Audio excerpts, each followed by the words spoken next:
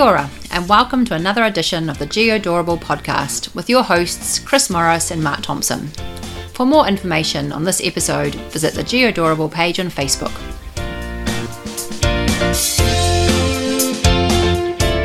Hello, Chris. Hello, Mark. How are you going? Do you know, not so bad. The All Blacks won, the Black Ferns won. That was epic. It was, wasn't it? What a match.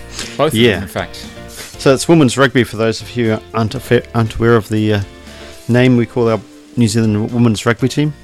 And anybody who thinks women's rugby is not as good as the men's just needs to watch that game. Man, it was some massive hits in that. Yeah, and some strong running. Beautiful tries. Was it? They ran in 7 tries, I think it was. Yeah, if only the men could play that well. But speaking of women, this is a bit of a women's special podcast. It is. We're two old women. Is that not what you meant? No, but yes, our podcast has been described as 2 old women nattering about GIS. But it's better than that because we're number 1.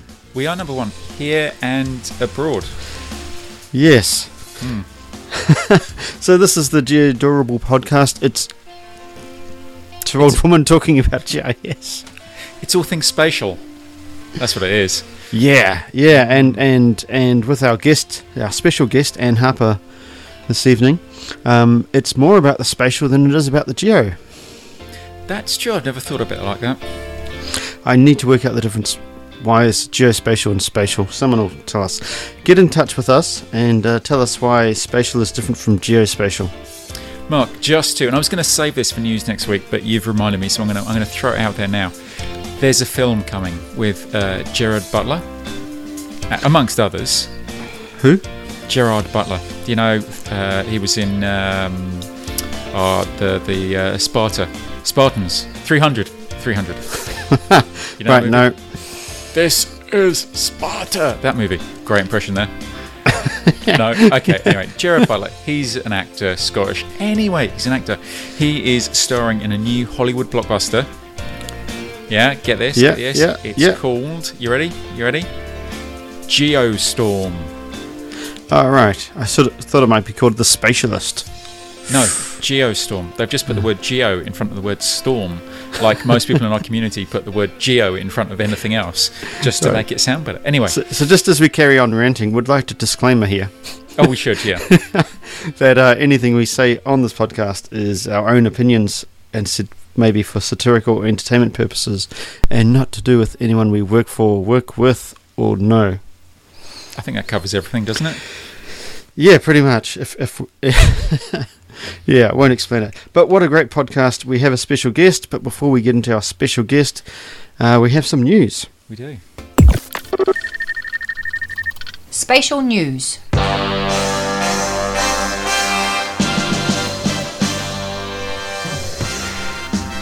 Right, Chris. There's a new place to go hang out with fellow Esri people. There is now, if you remember, way back in the dim and distant past, there used to be the Esri users, Esri New Zealand user group email list. Yes, and this is a particular favourite of mine because you send out an email and it spammed everyone with your email, and then you got 70 to 100 out of office replies. You did, and that was just from people who couldn't be bothered to answer your question. But that moved on, and then we had a forum that was on the New Zealand Esri User Group's website. Yep, and that started with a hiss and a roar. It did. It was well used, but then other forums kind of caught up. One being GeoNet, of course. Yeah, and so moving with the times. Well, when the user group updated their website, we decided that we're not going to do the forum because other people, particularly GeoNet, already does a fantastic forum. Well, so they already do the logins, and they do the questions and answers, and they do the points. Yeah, they do. So what we decided to do was hook up with those guys, and now if you go into GeoNet and you search for the New Zealand Esri user group, you'll find your own little New Zealand community there where you can ask questions that are kind of New Zealand related, perhaps. Yeah. So it's a good place to go, a good place to get answers. Yeah, sure. I think there's more questions that need to be answered on there. Well, I think the more people who join, the more we make a community, and the more people there are to answer the questions you might have. Yeah. So a good way of supporting other people who are struggling through the same technical issues that you may be facing. Yeah. Right. Spatial news. Now, Mark, it was the Esri User Conference in New Zealand last week or week before. Week before. And Nathan Hazelwood has posted up an article on LinkedIn about the male-female attendance of that conference, and he's got stats going back to 2012. So it's pretty interesting to compare how things have changed over the years. So back in 2012, there was a 24% female to male attendance ratio. And now we've hit the big 30%, which isn't actually that exciting. That's a 6% growth over 5 years. And I would have said that females are better represented than GIS in other tech industries. I think you're probably right. But yeah, I mean, you can't really draw too many comparisons, but you can just say those attending the conference are only 30% female.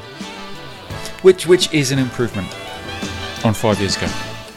Yeah. Here's a random question for you, Chris. Oh dear. Of the attendees from your organisation, what was your ratio? It's a good question, actually. 2 female to how many guys? 5 guys. Okay, so 2/7. Okay, we were 2/5. Okay. So, yeah, I don't know. What are we saying? Well, we're saying there's some statistics available. You can read into them many things.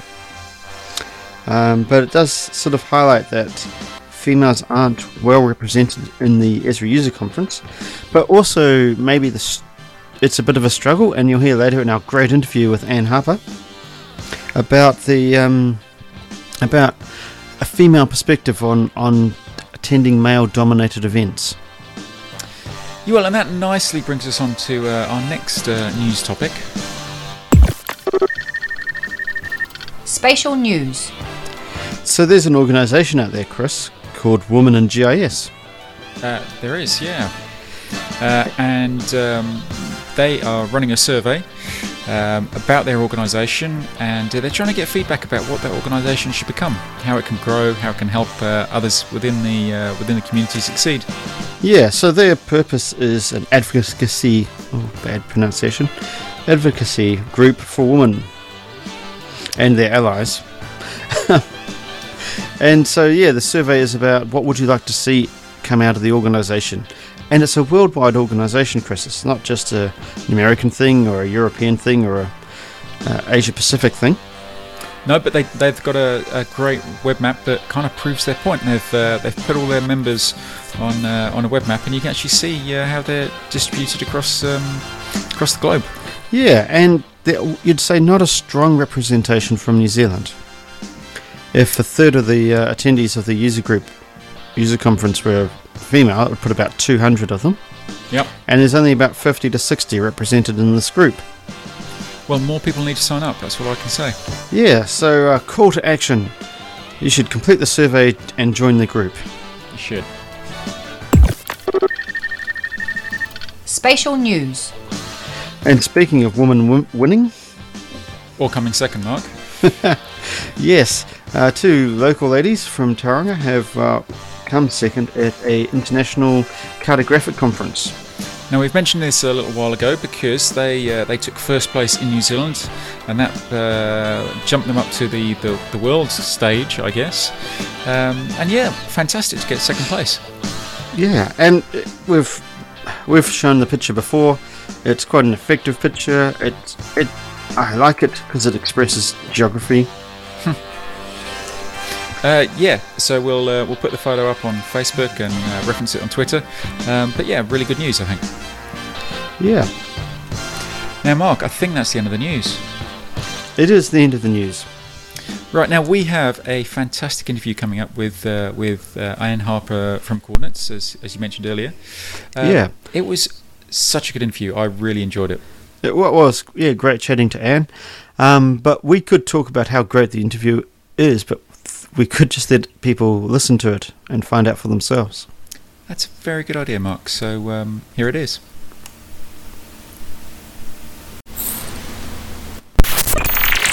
Where are you at? Hello, and in this special segment, we've got Anne Harper. Hi. Hello, Anne. How are you this evening? I'm really good, thanks. How are you going? Yeah, pretty good. It's not too cold. Yeah, Auckland's heating up. Actually, we're outnumbering Mark, actually. We've got 2 Aucklanders and 1 Tauranga person. Tauranga? Yeah, thanks for that, Chris. So, Anne, before I ask you why you're here, tell us a bit about yourself. About me. Okay. I work for Coordinates. I am the Customer Experience Manager there. I also am the Vice Chair of SIBA, which is the Spatial Industry Business Association. I've been working in the geospatial arena for maybe 13 years or so, and in that time I've worked remote sensing, I've done cartographic revision, I worked for Department of Conservation for 5 years doing their analysis. Okay. Esri UK, yeah. So it sounds like you're pretty important. Hence why you're on this show. Oh, yes, of course. There's an awful lot to talk about there, isn't there? But we're mainly here to talk about Coordinates, and you, of course. But you've got an event coming up, so we thought we'd get you on to talk about that, if that's a good place to start. Oh, awesome. Yeah, it's really exciting. We're having an open data discussion, a panel, on the 7th of September. So I'll tweet out a link to that. So anyone is welcome who's interested. You just sign up on Eventbrite. And we've got the CEO of Statistics New Zealand, Liz McPherson, speaking. A woman? Yes. Okay. And more about that later. Also Hakanwal Singh, who is the data editor for the New Zealand Herald. Cool. And our CEO, Ed Corkery. So it'll be a really good event. And so what's going to... This is in Auckland, isn't it? Yes, yeah, this one's in Auckland. We did run ones in Wellington a couple of months ago, and we had Eric Crampton, who is an economist, as our third panellist. Yeah. So what sort of questions are you going to do for the panel? How are you going to make it interactive? Oh, I'll see what their talks are about, and then wing it on the night. Does that...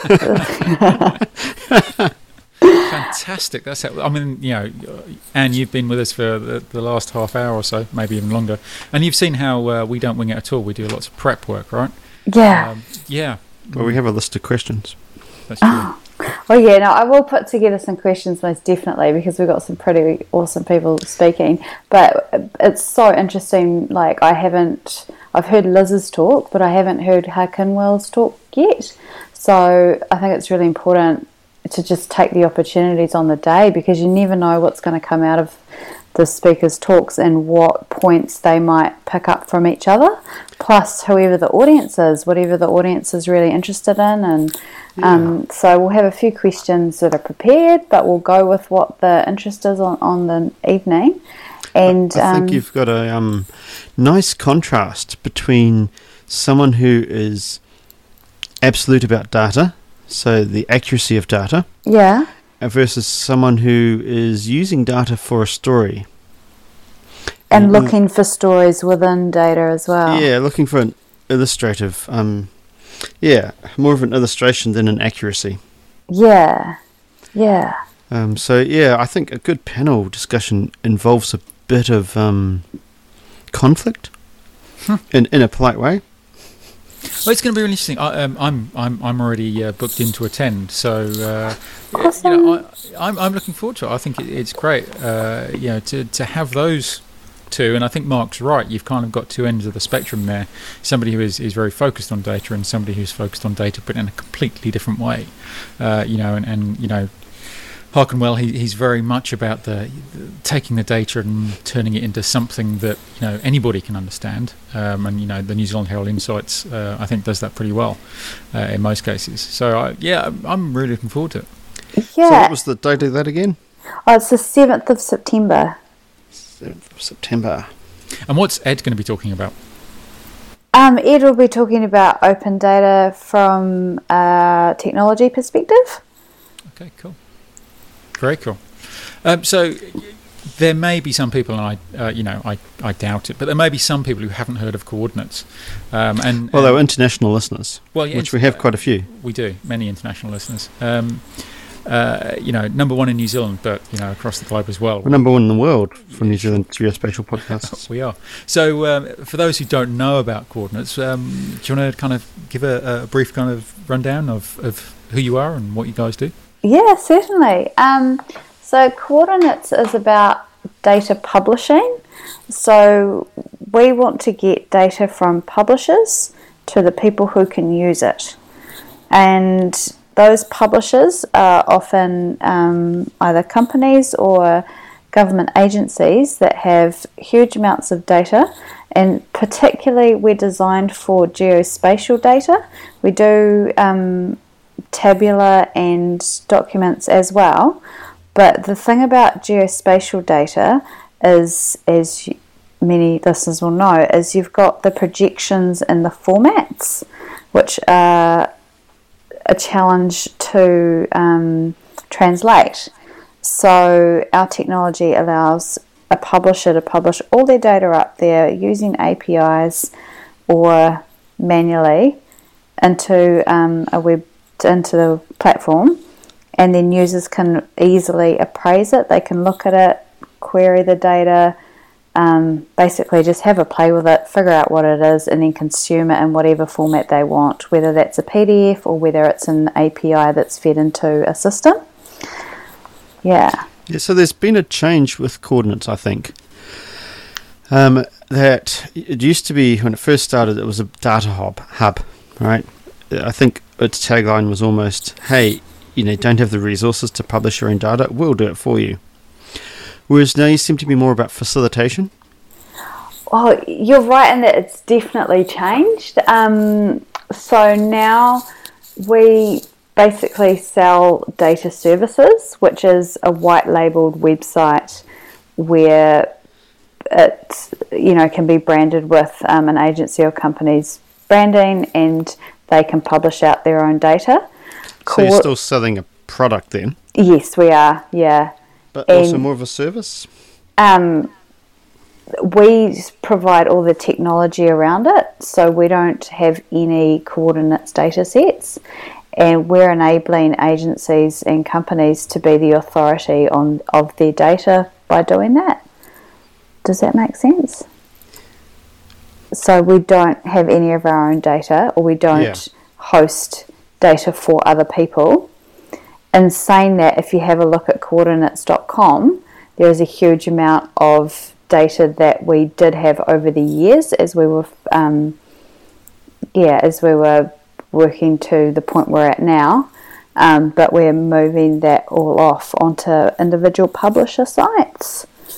That's really interesting. So, in the past, I've been to coordinates.com many times to kind of download data sets. So you're saying from, over time, those data sets are going to be more with the individual agency that owns them. Exactly, yeah. So what's the brand of Coordinates then? Are you just a technology? Yes. Okay.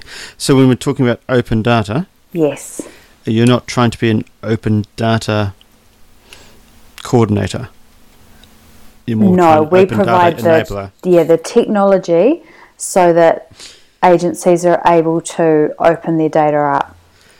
Sorry, I don't mean to grill you too much. Oh, no. These questions are great because everyone's asking them, and we're working to make it really clear about what the piece is that we do, because it has changed. It used to be if you wanted a data set, a lot of folks would go to coordinates.com to find it, but we're now moving to a model where, like, the LINZ data service is a Coordinates site. Mm-hmm. MFE have one, there's Data Finder at Stats, and we've got a number of publishers out there who all have their own data service, and that's the model that we're moving to, is because that makes the agency the authority of their data. Yeah, so I had sort of a discussion beforehand about how do you go and discover data nowadays, though? If everyone's got their own little portal, and there's portals for Africa popping up. Huh. What do you think? I mean, I suppose this isn't a coordinates question. This is about an open data question. How do you go and find data? Do you use Google? Well, yeah, from a technology perspective, what we do is search engine optimize everything that's on the site. So it's sort of like if you search for something, you want it to be returned for what you're searching. You shouldn't need to know who the agency is that might have a data set that you want. You want to have a lot of options. So we're always designing to make that as easy as possible.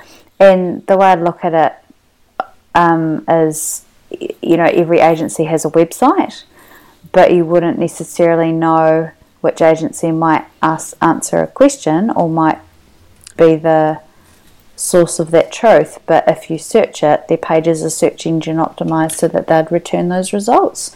So I'd see data sets being the same. Yeah, and you can see that problem up in Auckland with so many different types of organisation, public service organisation, all publishing their own data. It could get quite confusing. Do you think there's a role there, and whether it's for coordinates or not, to kind of be the federated service? Everybody feeding up into a big portal, as well as maintaining their own portals, but having a kind of a... That's not federated, Chris. Okay. What we're constantly designing to, and I'll put it on my Twitter account, is the idea of the data life cycle.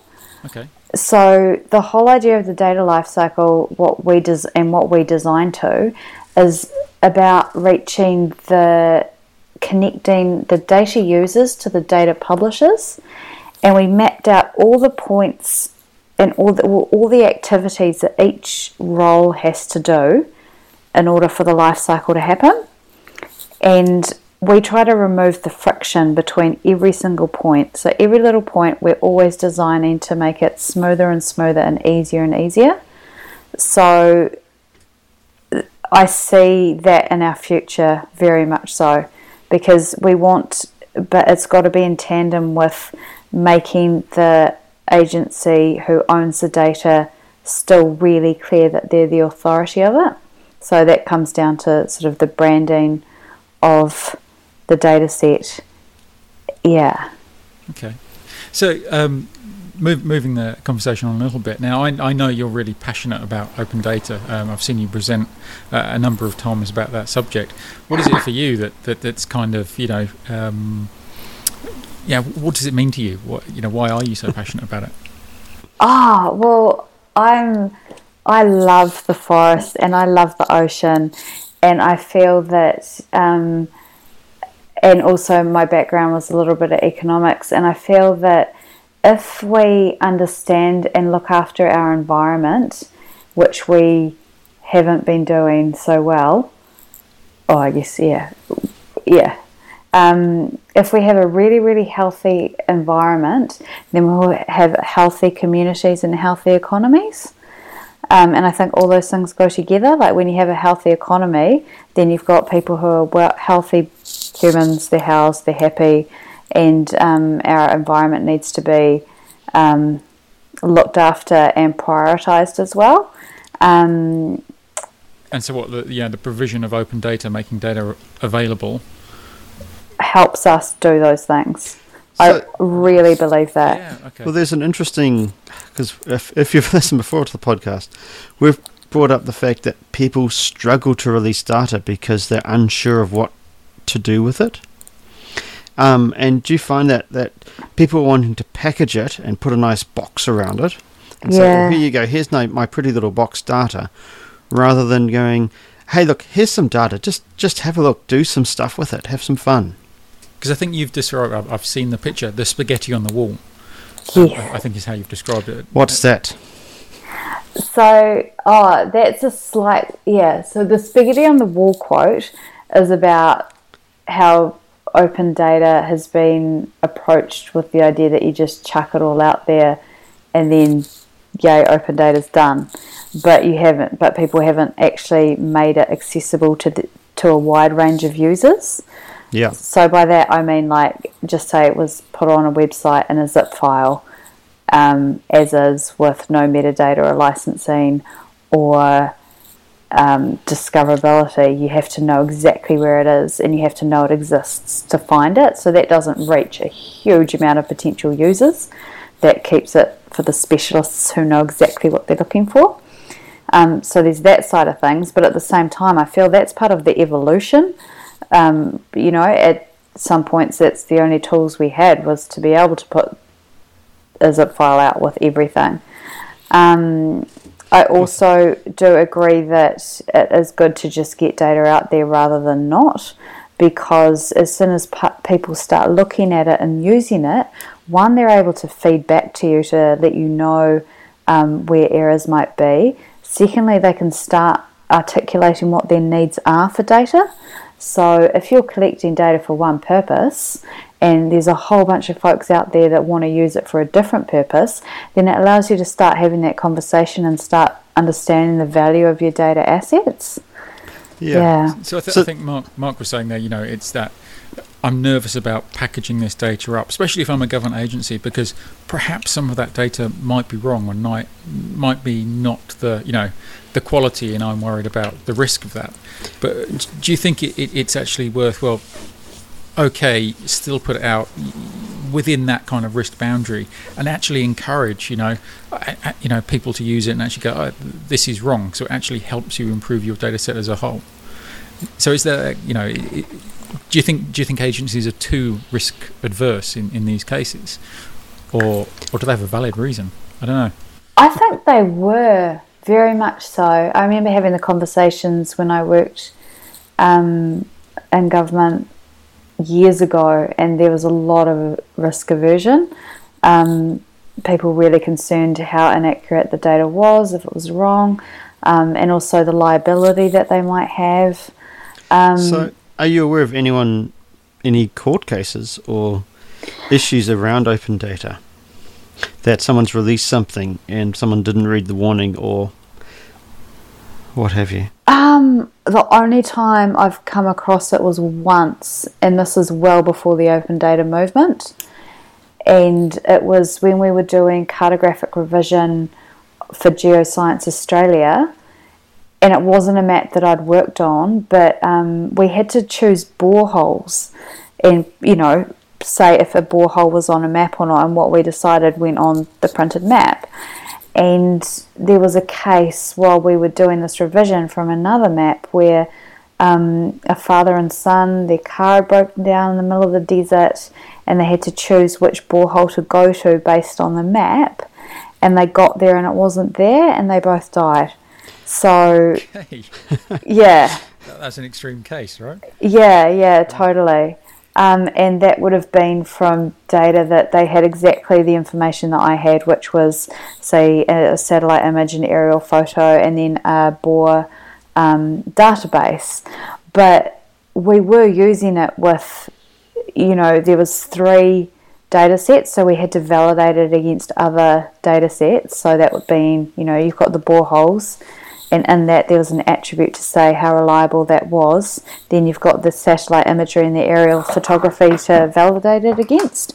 So I kind of feel like you can cover your risks in other ways if you have accurate metadata and attribution, like we did have with those boreholes, to say, this is a 1 where we're really sure it's here, or a 5 where potentially it looked like a scratch, maybe it was a bore. Yeah. So when you have attribution like that, metadata describing a license, and I feel a maturity of data user as well, and that's where I come back to the kind of work that CIBA does, which is about helping the wider industry grow in maturity to understand how to use data when there's uncertainty. And yeah. So that brings us nicely onto SEBA. Awesome. Very well done, Anne. Yeah, thank you. Oh, thank you. You are the vice chair. That's right, I am. SEBA. So again, How did you SEBA, get that position? Sorry, SEBA stands for... The Spatial Industry Business Association. Just Yeah. for our listeners, I knew clearly what it stands for, but just checking for people out there, you know. Actually, and the interesting thing, this is the spatial industry, just proving a point here, not the geospatial industry, otherwise you'd be GEBA. And it comes back to one of the points we keep making in this podcast. Stop sticking geo in front of stuff. Right, yeah. Because, I mean, spatial's, like, GIS is a huge part of the spatial industry, but then so is surveying and architecture and... Well, it's even, again, I keep referring to our podcast, Chris. It must be a good one. Self-referential, Yeah.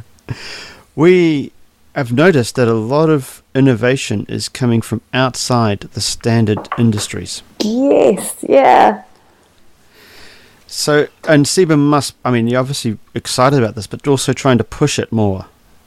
Oh, absolutely. So earlier this year, there was Tech Week, which ran a number of events across a number of cities to, just really get people excited about tech. And SEBA ran its breakfast series as part of Tech Week rather than out on its own.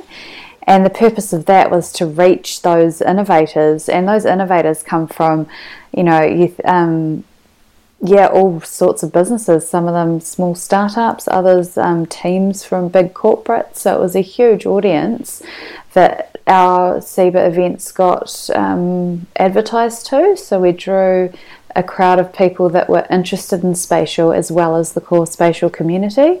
And that's really what we want to do, is connect those people and grow the industry that way. Because spatial's so accessible now. Yeah. Every database supports spatial.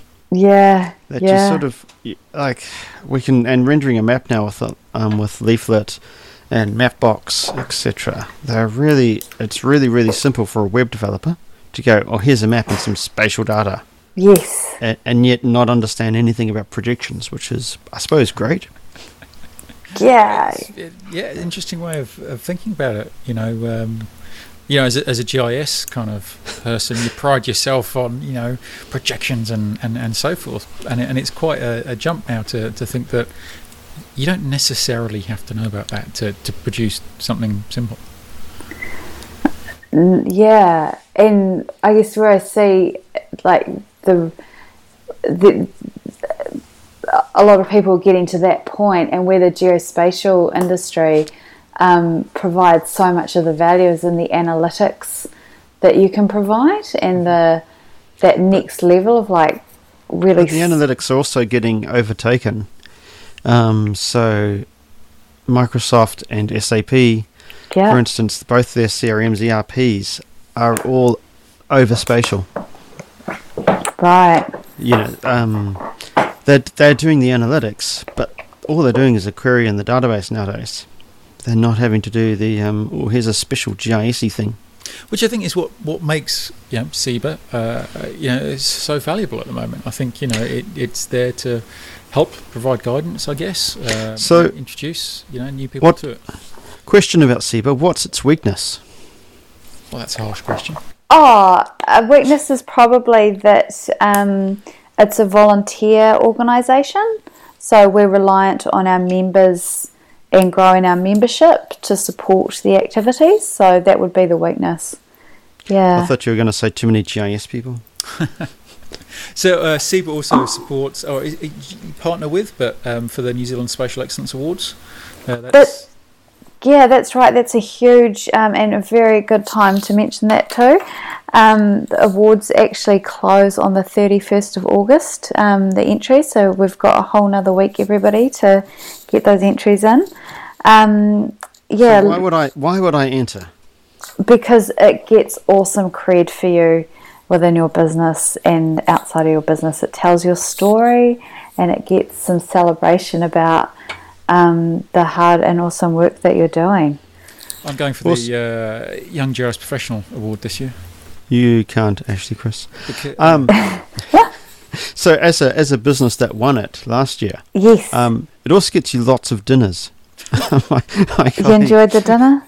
Oh, my colleague has got to Australia and he's got to like 3-4 other awards dinners because of what happened at SIVA. Yeah, it's a big deal. Like, so they have the APSEA, the Asia Pacific Awards were held, and the winner from New Zealand went on to be entered in that, and that was Wellington City Council's Living Lab, and they took out the Supreme Award for all of Asia Pacific. So it really showcases the fabulous work that's going on down here in New Zealand. Yeah. But the other thing is, once we get those stories told, we're asking the winners to come and speak at the SIBA events. So we're really trying to pull these stories out of the spatial community and get them told and repeated and get the wider industry's understanding and the kind of enablement they could have. and who's a very important question that many people have been asking, who's going to be the MC this year? Oh, that's a good question. I don't actually know. Is it going to be Mark Sainsbury's again? I hope so. He's awesome. He was good, yeah. Hey, Yeah. this is an important point, Mark. It is. It is at a bigger venue this year. But- I think Is it? think it's Yeah. still at the museum, but it's, as you say, larger rooms, isn't it? I think. Yeah. So it's just gone from strength to strength. I think we're in our 4th year. So just bringing up Mark Sainsbury, noticed he's not female. Mark, that was so subtle, man. That's why we're number one. There's been a little bit of murmuring about lack of female representation. At the awards. Well, no, not just at the awards. It's more just an event that was last week. That literally there was a stage full of men in dark suits who were all about. Actually, they weren't even middle aged. They were baby boomers. I wasn't at this event, but yeah. No. But I mean, one of the things about the spatial industry is that females are kind of more represented than you would say in the tech industry. Oh, yeah? Do you think? I thought they're about the same or less. Okay. Yeah, not very well represented. I mean, I went to an Amazon conference once and I was like, whoa, okay. I was to say, if you've ever been to TechEd, No, I haven't. the ratio is Surprised about Amazon, 'cause they sell fairly some poor lovely there. stuff. You would have thought it'd be quite well, shopping. That's consumers, not makers, Chris. Yeah. So woman in GIS, is this? I mean, you're a woman. You're in the spatial industry. Is it something you think needs to change? Do you think we need to do something more, or do you think it's changing slowly, or you're happy with what's happening? I think we need to do more. We've got some strong women in spatial. Very, very strong, tight women in spatial group in Wellington, which is fantastic. But I do find, and I mean, the lines are really blurred with tech and spatial for me, because I guess the world I operate in is very, very male dominated. So Why is that? Is that because tech people have moved into spatial? why the lines are tech people, totally. Like it's not just geospatial like it used to be. But also, do you think there's a point where, I don't know, I'd hate to be accused of being the Mark Richardson of this podcast, but do you think there's a point where women are going, you know what, this is just an industry and it's a technology that I kind of like, but I'm more interested in career development rather than staying within the technical aspect? Or do you think it's just there's been a lack of women from the ground up, so there isn't the woman at the top? What I feel is there tends to be quite a few women in university, and they get really interested, and sometimes I feel frustrated where I'm like, when I hear things like, oh, we need to inspire our women, I'm like, they're already inspired, they're super into it, that's not the problem. It just can feel quite cold and not that welcoming, and you can often feel like the odd one out. And So because we're too blokey, all the special blokes and their stubbies and jandals. Yeah, it can feel like that. That's my opinion. I mean, a lot of women might have other. Well, you've got a better opinion of it than Chris and I have. So yeah, I feel what I felt has been really helpful within my career is, because I've been in very male-dominated areas, a lot of the guys are awesome. They have, people can be super, super supportive, and that's not a gender thing either.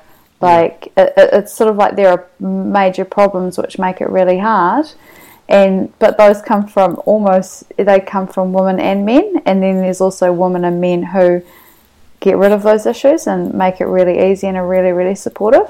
So I think it's just a lot about supporting your colleagues and peers. You think there is actually sexism? I'm sounding like I don't believe you. Do you think there's sexism in the way that men are preferred over women? Oh, I don't even know about that, because there's just so few. I don't know, it feels like there's so few women around. It's more like they drop out. If you know what I mean. And that's that was my suspicion more than anything. That's the same picture you kind of see in I'd hope, right? Careers as well. Scientists, right, dominated by men in white coats, and they seem to have, from the I was going to say the research I've done, from the things I've read and listened to, it's that same kind of problem that. Well, so it's just lack of them.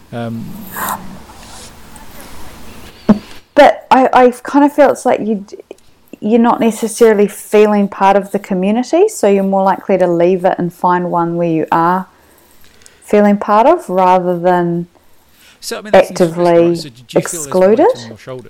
Because you're vice chair of CEBA, right? I often see you standing at the front and talking and so forth. Do you see yourself as kind of a little bit pioneering in that space? Do you feel as though people are looking at you and going, "I want to be the next Anne Harper," or is it just yeah? Oh, wow. It's Kate Shepherd, Anne Harper. Oh, there's a lot of amazing women, in spatial that I think that of them. I think women just aren't vocal enough. No, I definitely don't think that, because I kind of got annoyed when I heard the Sheryl Sandberg from Facebook, and she's like, lean in, and it was like, you're just telling me to behave like in a certain way where people get ahead. What does lean in mean? Oh, it's like you have to lean in and speak up. A bunch of my wife's friends all read that book, and they were like, "That's the most amazing book I've ever read." And I think because part of the book talks about an artificial glass ceiling, but you fought so hard to get through the glass ceiling that you kind of don't want anybody following you through. I know. This is from what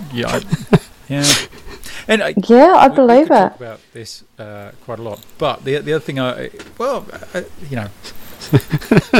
want to kind of talk about women. This too quickly, but I'm also aware of time and so forth. I guess there's the couple of key things I feel is it's like the conversation is really, really good to talk about it and just support your colleagues. Like if you're supporting all your colleagues and checking in with them and making them super welcome, no matter if it's a gender or an ethnicity thing, that's how you can have awesome diversity in your teams. So yeah, I think that's just the key thing, I think, is to just keep supporting your So you're colleagues. saying if you see a woman at a special event, go up and talk to her. Well, if she's looking like she doesn't want to be there, and it's sort of a club of all these people that know each other super, super well, like no matter who that person is, be inclusive. And yeah, I think that's how that would help our It's one of the community things. a bit. Yeah. And it'll be great to be leading, you know, out of all the tech communities, because they all seem to be that way. Yeah, it would be awesome if we had got and retained the women that were interested at the start and like upped our So one of the other things diversity. to mention. So I think this is still the case. You don't work traditional 5 days a week or whatever, right? I still think you take Fridays off. Is that right? Yes, that is true, actually, yeah. Is that why Fridays are party days? Friday is Nature Day. 'Cause I find So- that interesting, and we you know, part of the reason it's getting quite late is 'cause we spent far too much time about talking about what you do you do through Doc. So do you just want to talk about that a little bit? Oh, sure. So I decided 3 years ago that early retirement is for me. And Are you moving to Tauranga? you're That's what I trailblazing there. Yeah, so I felt that, so it wasn't just early retirement, it was also, I was really clear, you know, two things. I really believe open data will make the world a better place. I also need nature time. I love being out in the forests and the oceans, and I really want to keep involved with conservation.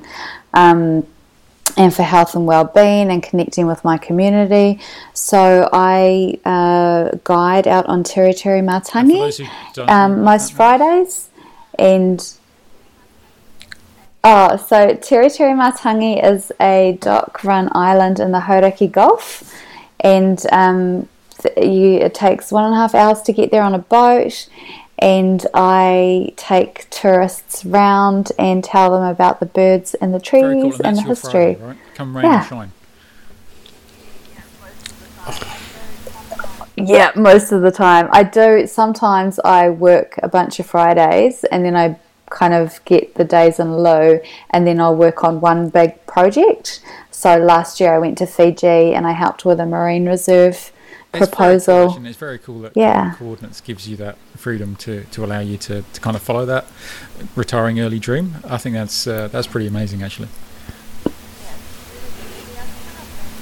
Yeah, it's really good. Well, the other thing I've learned from doing it, because it was a bit of a risk at first, because I thought, well, yeah, I mean, does this mean I'm not serious about my career if I'm only working 4 days? But it actually means you get so much energy from everything that you do that you're really, really focused at work. And you just kind of like, I don't get the Monday blues. I used to, you know, a few years ago, you know, on Sunday night, I'd be a bit bummed about, you know, the weekend's gone so quickly and I'm back at work on Monday. But that doesn't happen anymore. It's amazing. It does. Yeah, it sounds fantastic. That sounds really cool. And if I wanted to come to the island, what do I have to do? Do I just book through Doc? You just go through Fuller's Ferry down at Britomart. Yeah. So if anyone wants to come to Terry and wants me to guide them and I'll teach them the bird calls, just message me on Twitter or send me an Can email. you do bird calls? I can't do bird calls. I was really hoping there.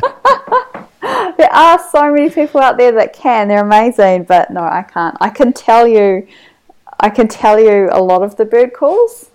Are you secretly practicing your bird calls though? No. No?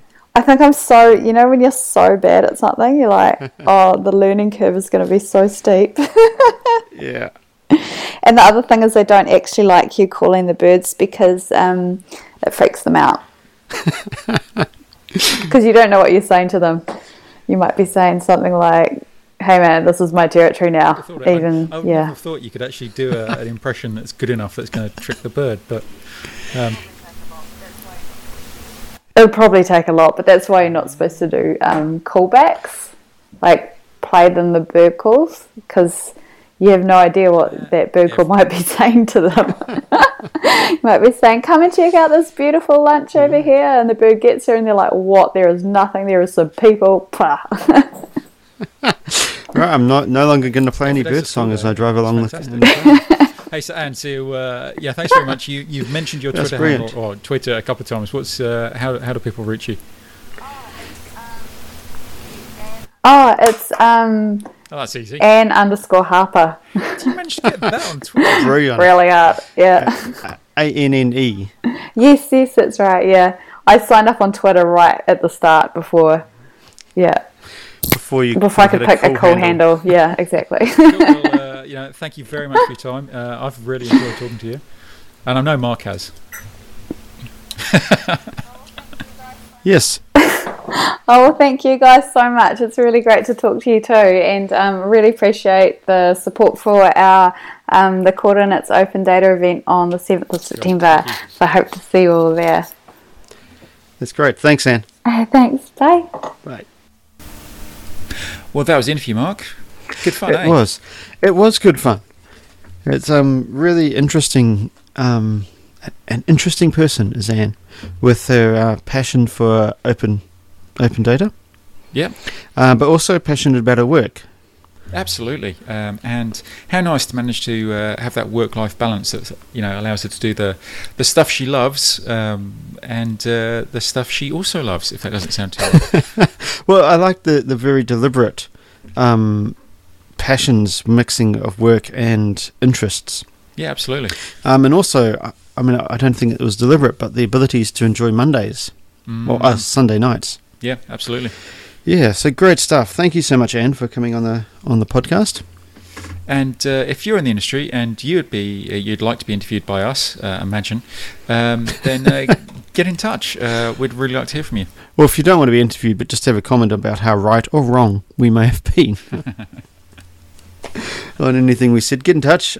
Twitter, search Geodorable, or Facebook, or Gmail. Indeed. Now, there's no export shapefile this week because, quite frankly, we're both too tired. But it'll be back next week. It will be. So until next week, Chris, we'll talk to you later. Yeah, goodbye.